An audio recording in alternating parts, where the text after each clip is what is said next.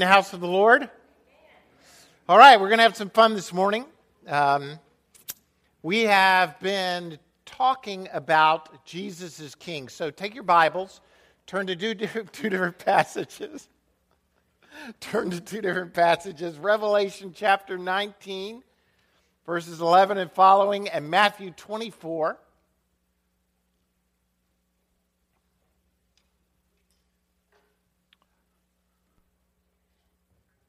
Over the past month, we've looked at Jesus again. We've looked at him being a servant king, of how the cross serves as an example for humility, service, and dependence upon him. We've looked at Jesus, the risen king, the resurrection as the preeminent display of the power of God that assures us of life, hope, love, and forgiveness. And then a couple of weeks ago, we looked at Jesus, the ascended King.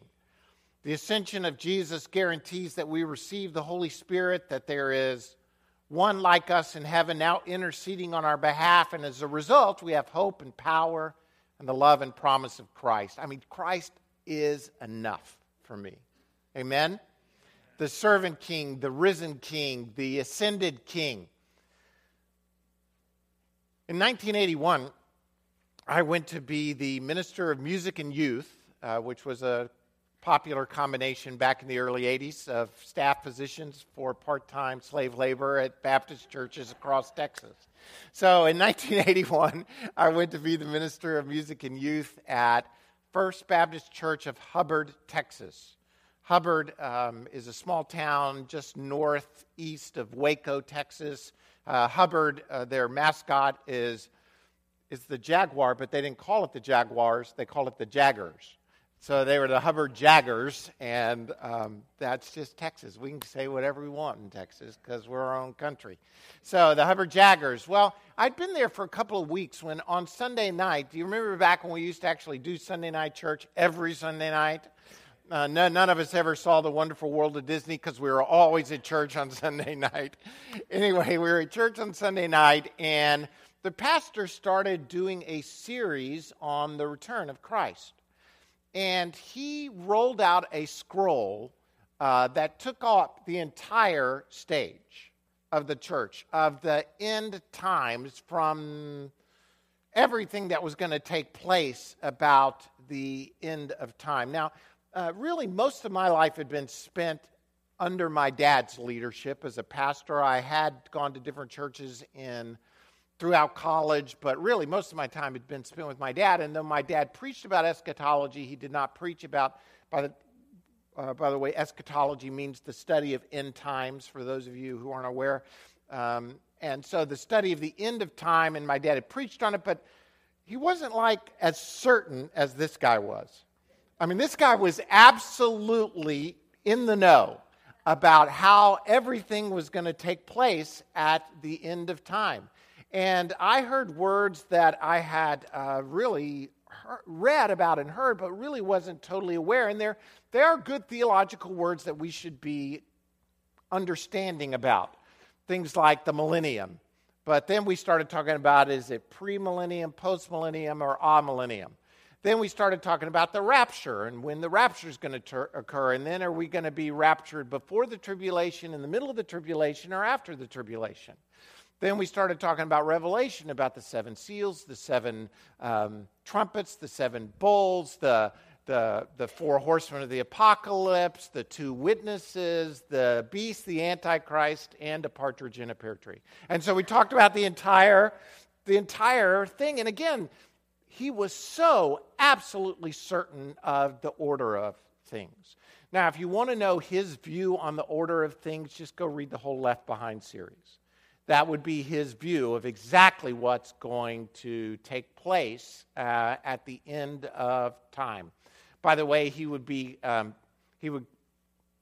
just to be labeled, he'd be a dispensational premillennialist who believed strongly in the rapture, pre-tribulation rapture, all of those things. That's what, by the way, the Left Behind series is all about. And if I just started speaking in tongues and you didn't know, Don't worry about it. You're not any worse off than you were when we started. I think the thing that interested me at the time and also made me question was his absolute certainty. I questioned then, and I question now, how much we absolutely really know about the return of Christ.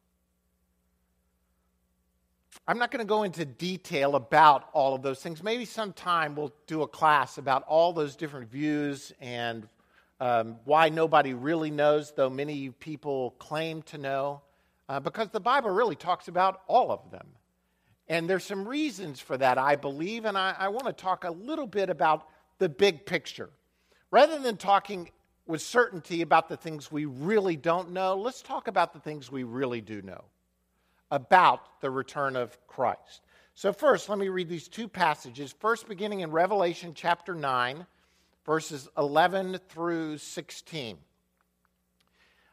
I saw heaven standing open, and there before me was a white horse whose rider is called Faithful and True. With justice he judges and makes war. His eyes are like blazing fire, and on his head are many crowns. He has a name written on him that no one knows but he himself. He is dressed in a robe dipped in blood, and his name is the Word of God. The armies of heaven were following him, riding on white horses and dressed in fine linen, white and clean. Out of his mouth comes a sharp sword with which to strike down the nations. He will rule them with an iron scepter.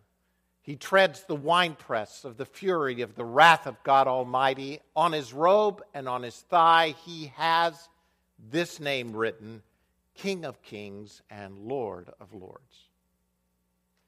Jesus returns to a world ruined by man and Satan in order to reclaim it for God. His second coming is likened to an event of lightning. It's witnessed by the way, both believers and unbelievers. The Bible, in its totality, trying to look at various verses, there are over 1,800 references to the return of Jesus Christ, including 318 in the New Testament. No less than 17 Old Testament books emphasize his return or speak of it, while 7 out of every 10 chapters in the New Testament in some way refer to this event. In Matthew chapter 24, Jesus, speaking of his return, says this, "For as lightning that comes from the east is visible even in the west, so will be the coming of the Son of Man. Wherever there is a carcass, there the vultures will gather. Immediately after the distress of those days, the sun will be darkened, the moon will not give its light, the stars will fall from the sky, and the heavenly bodies will be shaken. At that time, the sign of the Son of Man will appear in the sky, and all the nations of the earth will mourn.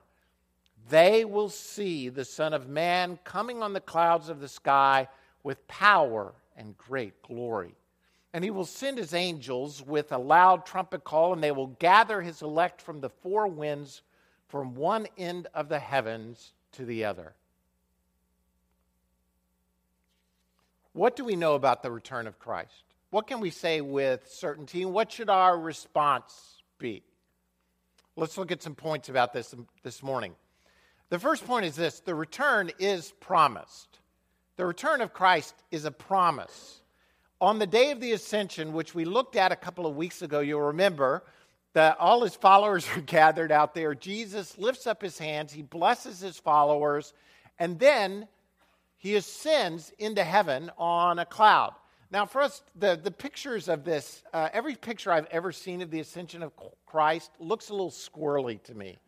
I mean, he's in the robe and everything, and he's got his hands lifted, and there's a cloud surrounding him, and he's going up to heaven. I don't know what it looked like. I don't know if it's just beyond description to see the ascension of Christ, but it was a physical ascension. Remember, this is really important. We talked about this at the ascension of Christ a couple of weeks ago. Christ is in heaven in bodily form. Now, this is really important for our theology to understand that Christ is in heaven in bodily form. He ascended in bodily form. And as everybody's standing there kind of wondering what to do next, I'm sure, like, well, there he goes, kind of thing. Suddenly, in Acts 1:11, it says that some men appeared. And they said, "Men of Galilee, why do you stand here looking into the sky?" I would say, well, because he just went. This same Jesus who has been taken from you into heaven will come back in the same way you have seen him go into heaven. What is the promise? Same way he went, he's coming back. How's he coming back? Physically. In bodily form, Christ will return. In every age since that point, the second coming of Jesus Christ has captured the attention of the church. Why is that? Well, I believe it's because it is the one real mystery of the gospel that has yet to be unveiled. I mean, really, if you think about it, everything else has been given to us. All the other mysteries of Christianity are rooted in events that took place in the past and are being revealed to generation after generation after generation of mankind. Paul talks about the mystery of the gospel that was revealed. But this mystery, the mystery of the return of Christ, this great event that culminates the end of time in the new heaven and the new earth, has yet to take place. At the beginning of World War II, the Philippines were about to fall to the Japanese, and you remember that General Douglas MacArthur was on the Philippines, and he had to evacuate with all the troops because the Japanese were about to overrun the Philippines. And his famous saying as he's leaving the Philippines was, do you remember? I shall return. I shall return. Well, it took 3, almost 4 years before he came back. But on a regular basis, MacArthur would do a broadcast to the Philippines where he kept telling them, I shall return. I shall return. Hang on, I shall return. And on October 22nd, 1944, there's this famous picture where MacArthur didn't even wait for the boat to come up on shore. He gets out of the boat and wades up onto the shore, and it's 3 words, I have returned. I shall return, I have returned. To him, it was a promise that was to be fulfilled. Jesus made a similar promise 2,000 years ago when he said, I'm coming soon. And it's a promise that's been repeated over and over again in the church throughout every generation since then. But it's a promise that will be fulfilled because all of God's promises are yes and amen. One of the truths of life is that you may make a promise, but you may not actually have the power to fulfill that promise. You may intend with everything in you to see that promise fulfilled, but there are things out of your control that may not allow the promise to be fulfilled. Because you don't control the weather. You don't control the future. You don't control what takes place at every moment of every day. So those of you who have control issues, you might as well just let them go because you're just kind of killing yourself. God, on the other hand, is in total control. When he makes a promise, he has the absolute and complete power to see it fulfilled. All his promises are yes and amen. So the return is promised. We're guaranteed that's going to happen. The return is imminent. We know it will take place and yet unknown. 2 Peter 3:10 says, but the day of the Lord will come like a thief. The heavens will disappear with a roar, the elements will be destroyed by fire, and the earth and everything in it will be laid bare. The day of the Lord is a term, a euphemistic term for the return of Jesus. How is it going to come? How is that day going to come according to Peter? You can read it to me if you want. I'm just trying to make sure you're awake. How's it going to come? How many thieves do you know announce, okay, I'm going to be there on October 2nd? I mean, really, the idea is you're not going to know. That's the whole element. There's the element of surprise. It's unknown. Jesus says this, and this, I think, is incredibly important for us. No one knows. Who knows? No one knows about that day or hour, not even the angels in heaven, nor the Son, but only the Father. Jesus is saying, I don't even know when I'm coming back. Be on guard, be alert. You do not know when that day will come. It's like a man going away. He leaves his house, puts his servants in charge, each with his assigned task, and tells the one on the door to keep watch. Therefore, keep watch, because you do not know when the owner of the house will come back, whether in the evening or at midnight or when the rooster crows or dawn. You don't even know what time he's coming, morning, noon, or night. You don't know what time of day, even the day. If he comes suddenly, do not let him find you sleeping. What I say to you, I say to everyone, watch. Sometime in 2007, 2008, I can't remember the exact year, we took a mission trip to Ghana, as we were doing back then on a yearly basis. And out near the airport was a billboard that said this. Now, this is like 2007, 2008. We're driving back around the airport, and I was just fascinated that they were telling me the day of the rapture. I don't know if you can see it, but it says the rapture, May 21st, 2011. So we're like 3 years out, and I'm like, oh, I'm so glad I know now when it's going to take. And then it says the end of the world, October 21st, 2011. We took a picture of it. I came back. I investigated a little bit. Who would put a picture, a big billboard? Because you can see the guy with the bike kind of in the lower right-hand corner, so it's probably bigger than you might think this billboard is, announcing both the rapture and the end of the world. Well, this billboard was actually put out by a guy by the name of Harold Camping, who operated a ministry called Family Radio.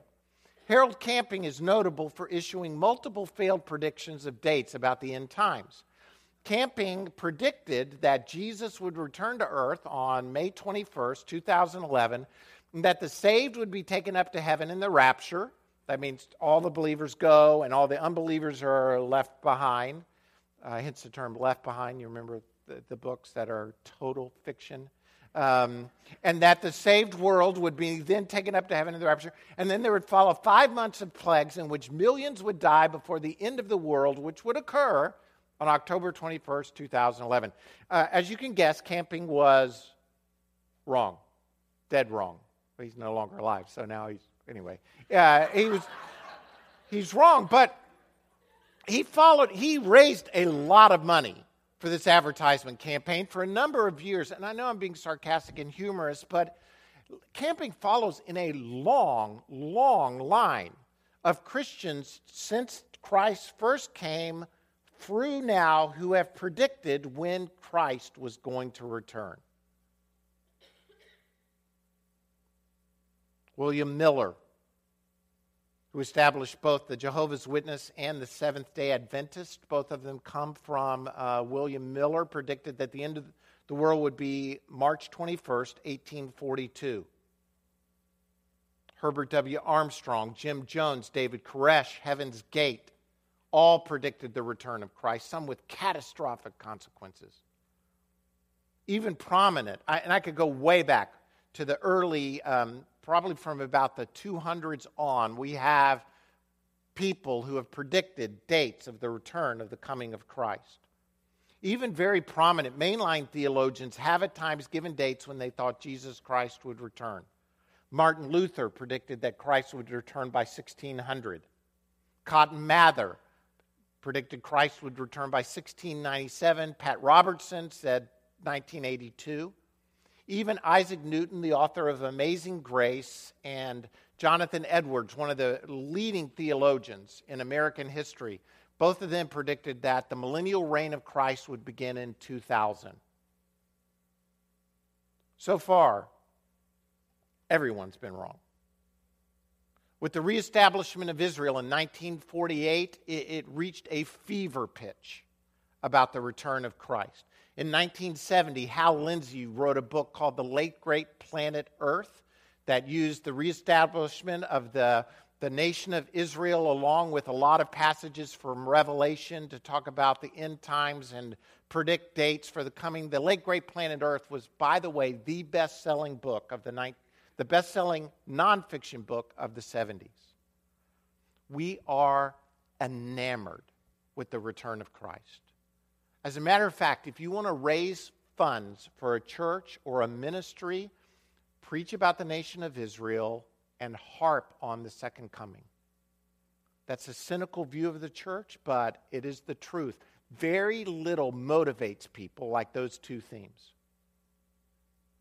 Here's what we do know. We don't know when Christ is going to return.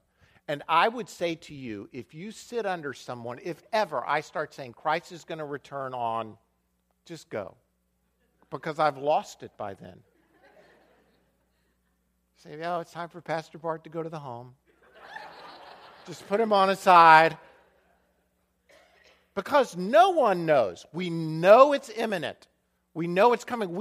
This is the one thing I know. I'm closer today to the return of Christ than I was yesterday.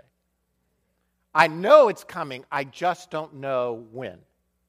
So how do I live my life knowing it's coming, but not? I mean, really, one of the things of the 70s that I saw prominent within the church was almost this mentality that Christ's return is so, and some of you already know what I'm going to say, Christ's return is so imminent, don't even prepare to live for the future.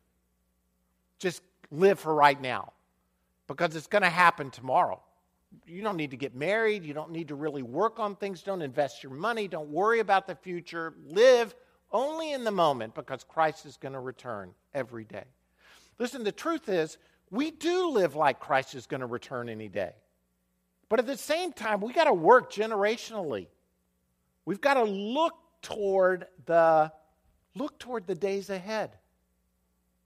John Wesley was one day out working in his garden, and one of his neighbors came by and said, John, if you knew that Christ was going to return today, what would you do? And he'd say, I would be doing just what I'm doing right now.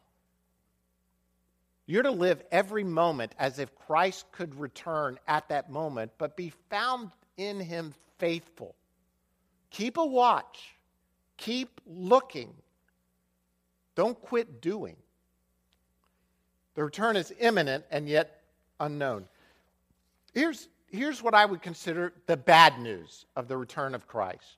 The return of Christ will bring judgment. You know, from now till someone dies or until Christ returns, the door is wide open to receive the gospel. But the moment Christ returns, that door is shut eternally.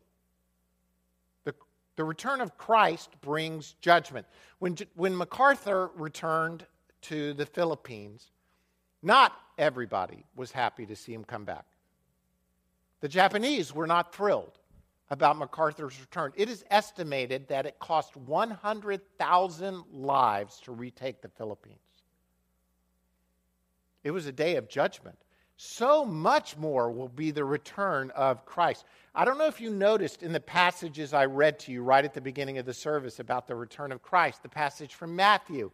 When the Son of Man comes in his glory and all the angels with him, he will sit on his throne in heavenly glory. That is awesome.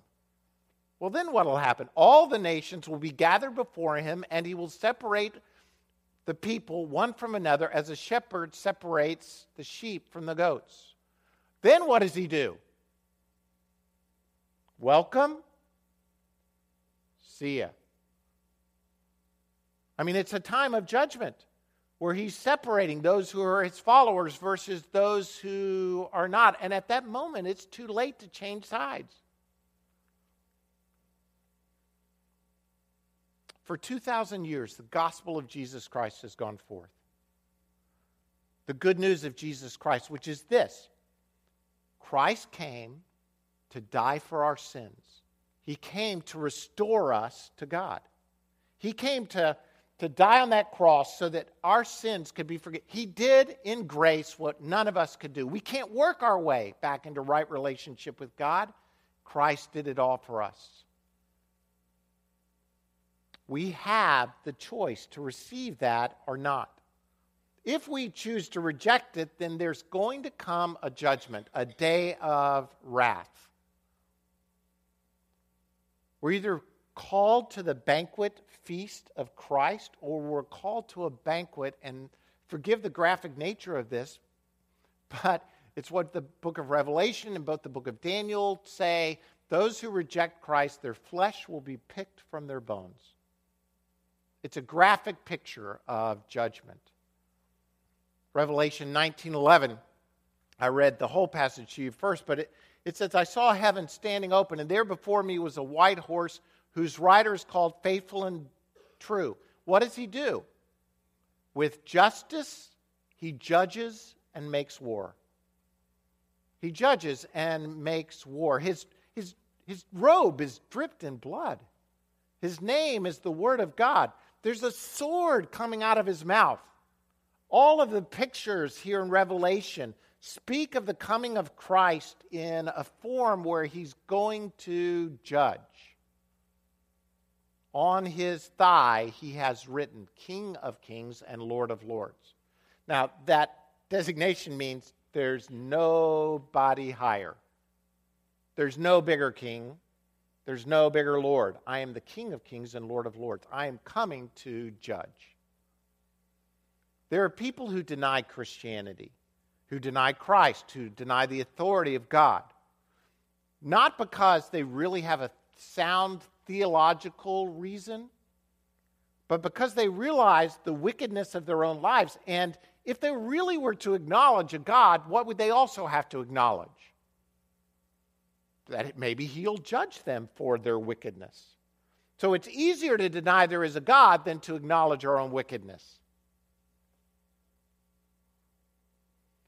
For years, Bill Bennett, who was the Secretary of Education under Ronald Reagan, was a very conservative voice in America who preached and proclaimed across America really the values of morality and of living a virtuous life. One of his most popular books, published in the late 80s, early 90s, I think, was called The Book of Virtues. It was a collection, a compendium of stories about morality. It's a great book. If you parents don't have it, I would encourage you to get it, called The Book of Virtues. It's just a whole series of stories that illustrate different virtues in life that you can read to your children, collections of great literature. But then, in 2003, the news came out that Bill Bennett had lost millions, really, of dollars at the gambling tables in Las Vegas. Suddenly, a guy who is proclaiming moral virtues suddenly doesn't appear quite so virtuous. It was a feeding frenzy. I don't know if you remember the news at the time, but Bill Bennett was like a really prominent voice, and so the media just really came down on the hypocrisy of what they perceived as Bennett's gambling problem. Now, for a long time, Bennett did not acknowledge that he even had a gambling problem. He said, this is money I'm spending for entertainment. My family is financially secure.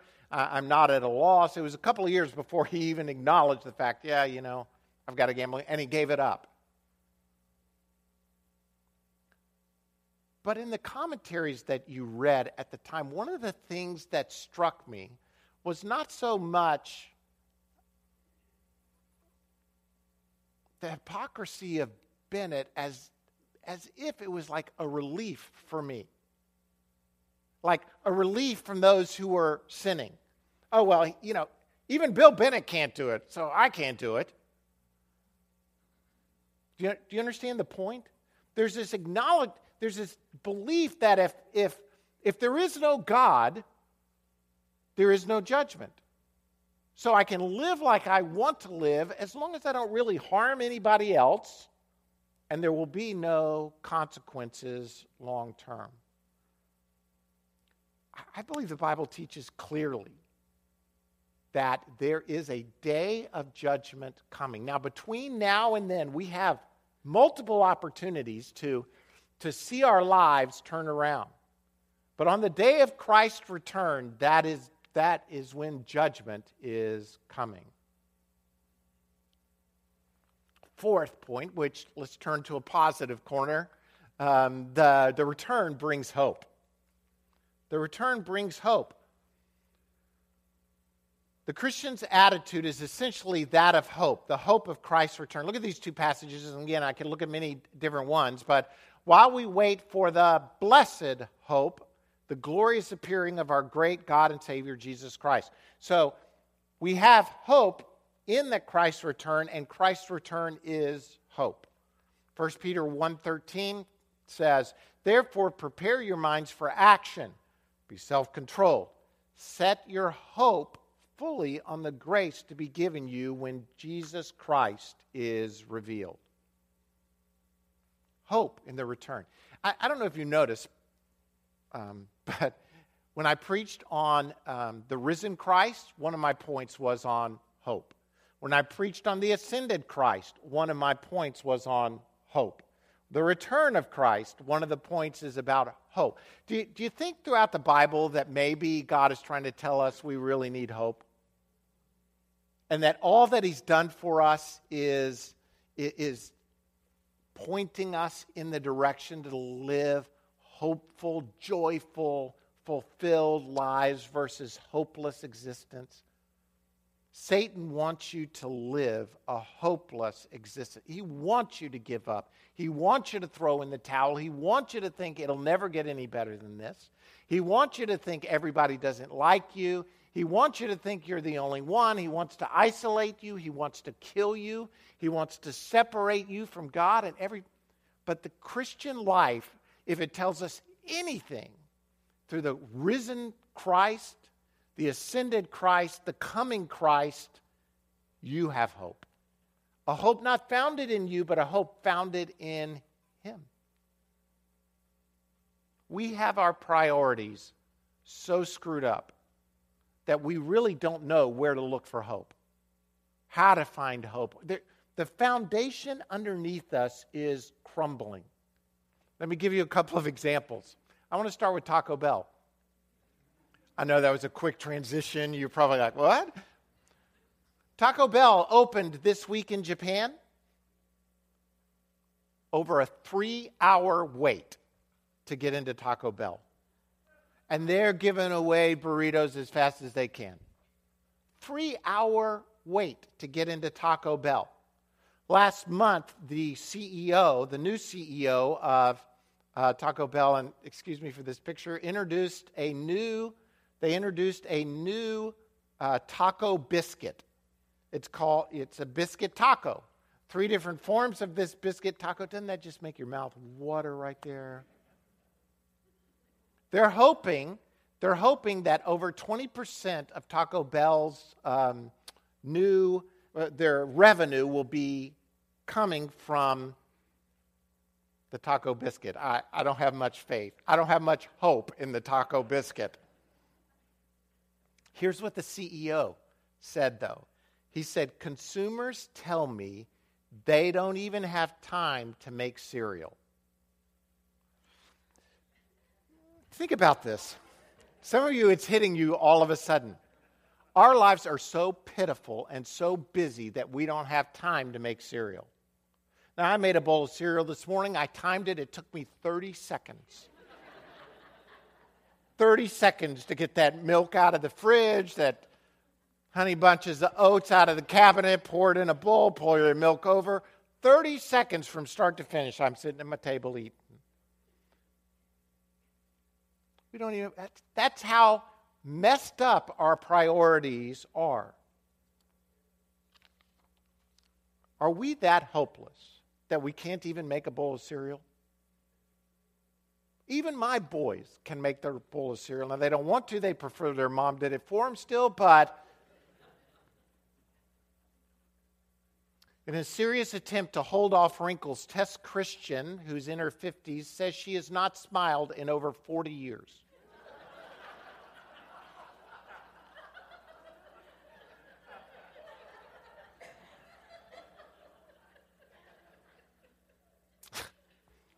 Guys, wouldn't you love to come home to this every day? Well, she doesn't look happy, but dadgummit, she ain't got no wrinkles.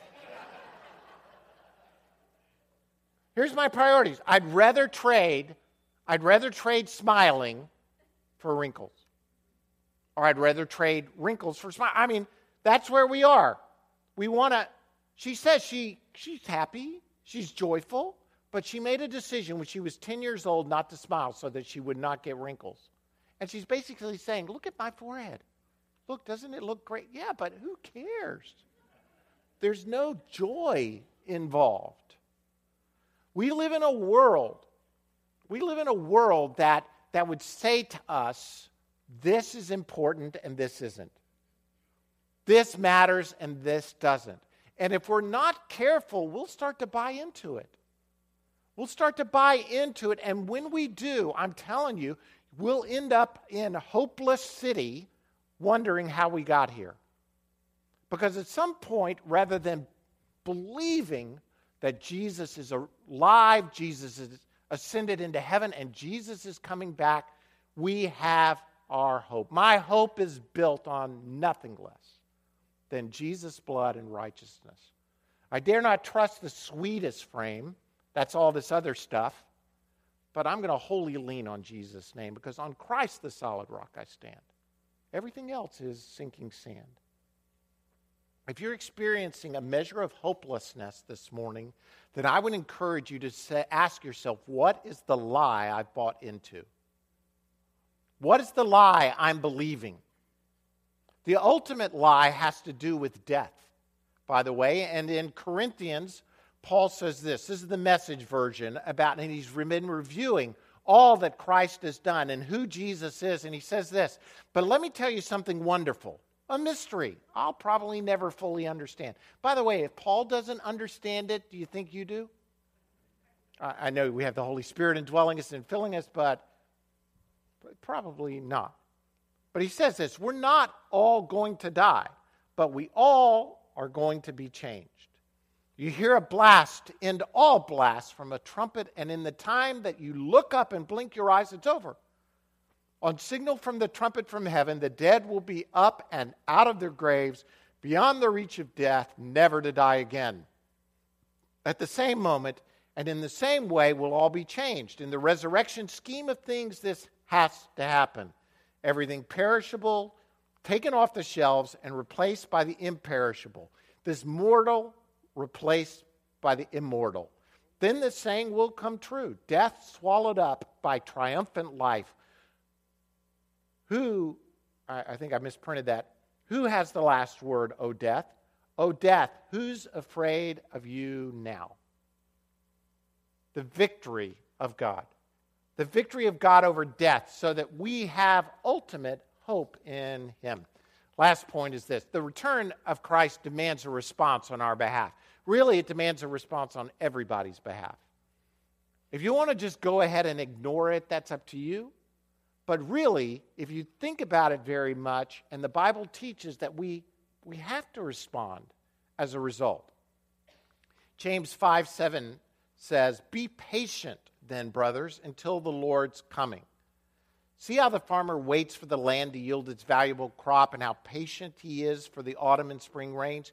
You too be patient and stand firm because the Lord's coming is near. What is our first response? Our first response is this: stand fast. Stand firm. Don't give up. The Lord's coming is imminent. We don't know when, but it's imminent. Stand as if it could. Do not give up. 1 Thessalonians 4, verses 13 and following. I'm going to read, this is kind of a longer passage, but just follow along. This is a passage about His return. Brothers, we do not want you to be ignorant about those who fall asleep. Again, fall asleep, for those who aren't sure, that's another euphemism for dead. Those who are dead. Or to grieve like the rest of men who have no hope. We believe that Jesus died and rose again, and so we believe that God will bring with Jesus those who have fallen asleep in Him.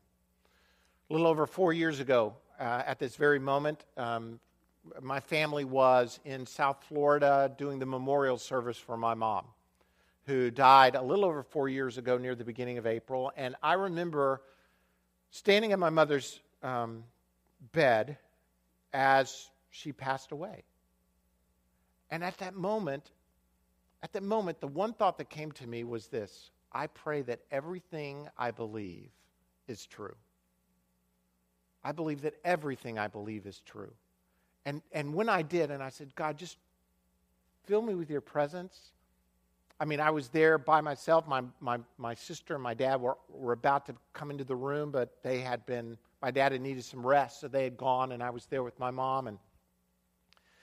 And this passage really encouraged me, because physical death is going to touch all of us at some point. But those who fall asleep in Christ, there's no reason to mourn beyond the short-term moment of passing, because there's this assurance, this hope that the return of Christ brings us. According to the Lord's own word, we tell you that we who are still alive, who are left till the coming of the Lord, will certainly not precede those who've fallen asleep. For the Lord himself will come down from heaven with a loud command, with the voice of the archangel, with the trumpet call of God, and the dead in Christ will rise first. After that, we who are still alive and are left will be caught up together with them in the clouds to meet the Lord in the air. And so we will be with the Lord forever. Therefore, encourage each other with these words. Steadfastness, encouragement. We encourage one another. One of the things about the return of Christ is it's become such a theological maze that sometimes we don't talk about it at all. I don't know. I don't know who the Antichrist is. By the way, I can name 10 Antichrists since I've been born. At least people identified people as the Antichrist. Most of them are presidents of the United States or popes or something else. I mean, but everybody has their view. Or the Prime Minister of Russia, 3 or 4 of them have been named as Antichrists. I don't know who the Antichrist is, but I know who Jesus is. And as a result, I want to stand firm, and I want us to encourage one another. We encourage one another by saying Christ will return. Christ is risen from the dead. Christ is ascended into heaven, and Christ will return. In February of 2015, a woman named Barbara Bagley, this is just 2 months ago, a woman by the name of Barbara Bagley won the right. Now listen to this. I had to look at it several times. She won the right to sue herself. She won the right to sue herself. Here's what happened. The Utah Court of Appeals ruled that she could legally sue herself for her own negligent driving that caused the death of her husband. Here's the idea. She is the, what's the person who's over the estate? Executor of her husband's estate. But she was also driving the car that killed her husband. So she felt like as executor, she should sue the person who was driving, who also happened to be her. Who do you think she's going after? She's going after the insurance company. But the only way she could do that as the executor was to sue herself. We are living in one screwed up world, are we not? Where we now can sue ourselves in order to get money. Or whatever. We have no way to really speak life into one another in the way our culture and society is messing with us. But we do, in Jesus, have a word of hope and of life and of encouragement.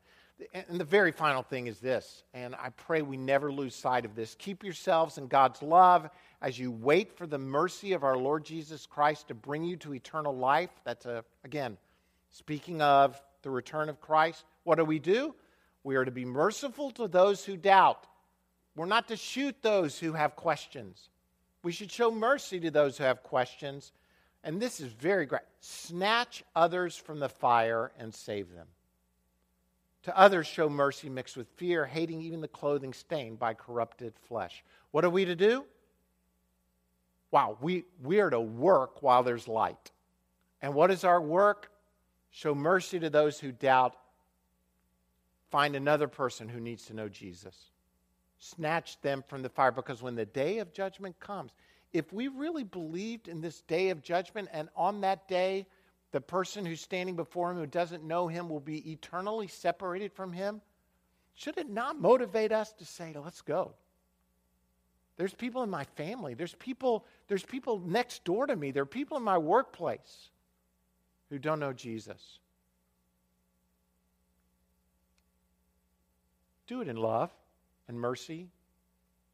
Don't be an idiot as you try and share the good news of Jesus Christ. Don't be so crazy that they're put off by the good news of Jesus. Do it in love. Do it in mercy, but do it with the motivation that this is going to matter for all of eternity for them. The return of Christ, as we've just barely scratched the surface, the things we know are this: it's promised. He is coming back. It's imminent. We're to live as if it could happen every day, at any moment of any day, but we don't know when that day will be. The return of Christ will bring judgment when he comes, but we as people of God should stand in hope. If we really believe these things, then we should stand firm, remain steadfast and patient. We should encourage each other, saying, don't give up. Don't give up. Do not give up. And we should reach the lost. Help them to see who Jesus Christ really is. Pray with me. Lord, we thank you that your return is imminent and that you are coming again. And we, as the church, we pray, even so, Lord Jesus, quickly come. But until you return, we pray that we will do what we're supposed to do while we're here, that your kingdom would come, your will would be done all around us. May we remain steadfast. May we stand firm in you. May we be encouraging and encouraged. And may we reach those who don't know you with the good news of Jesus Christ. Lord, we are so grateful. We're so thankful.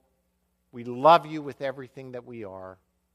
Lord, I pray if there's anyone here today who doesn't know you as the one who rules their life and has forgiven their sins, may this be the day of salvation. May they receive Jesus as Lord of their lives. Lord, we are so grateful again.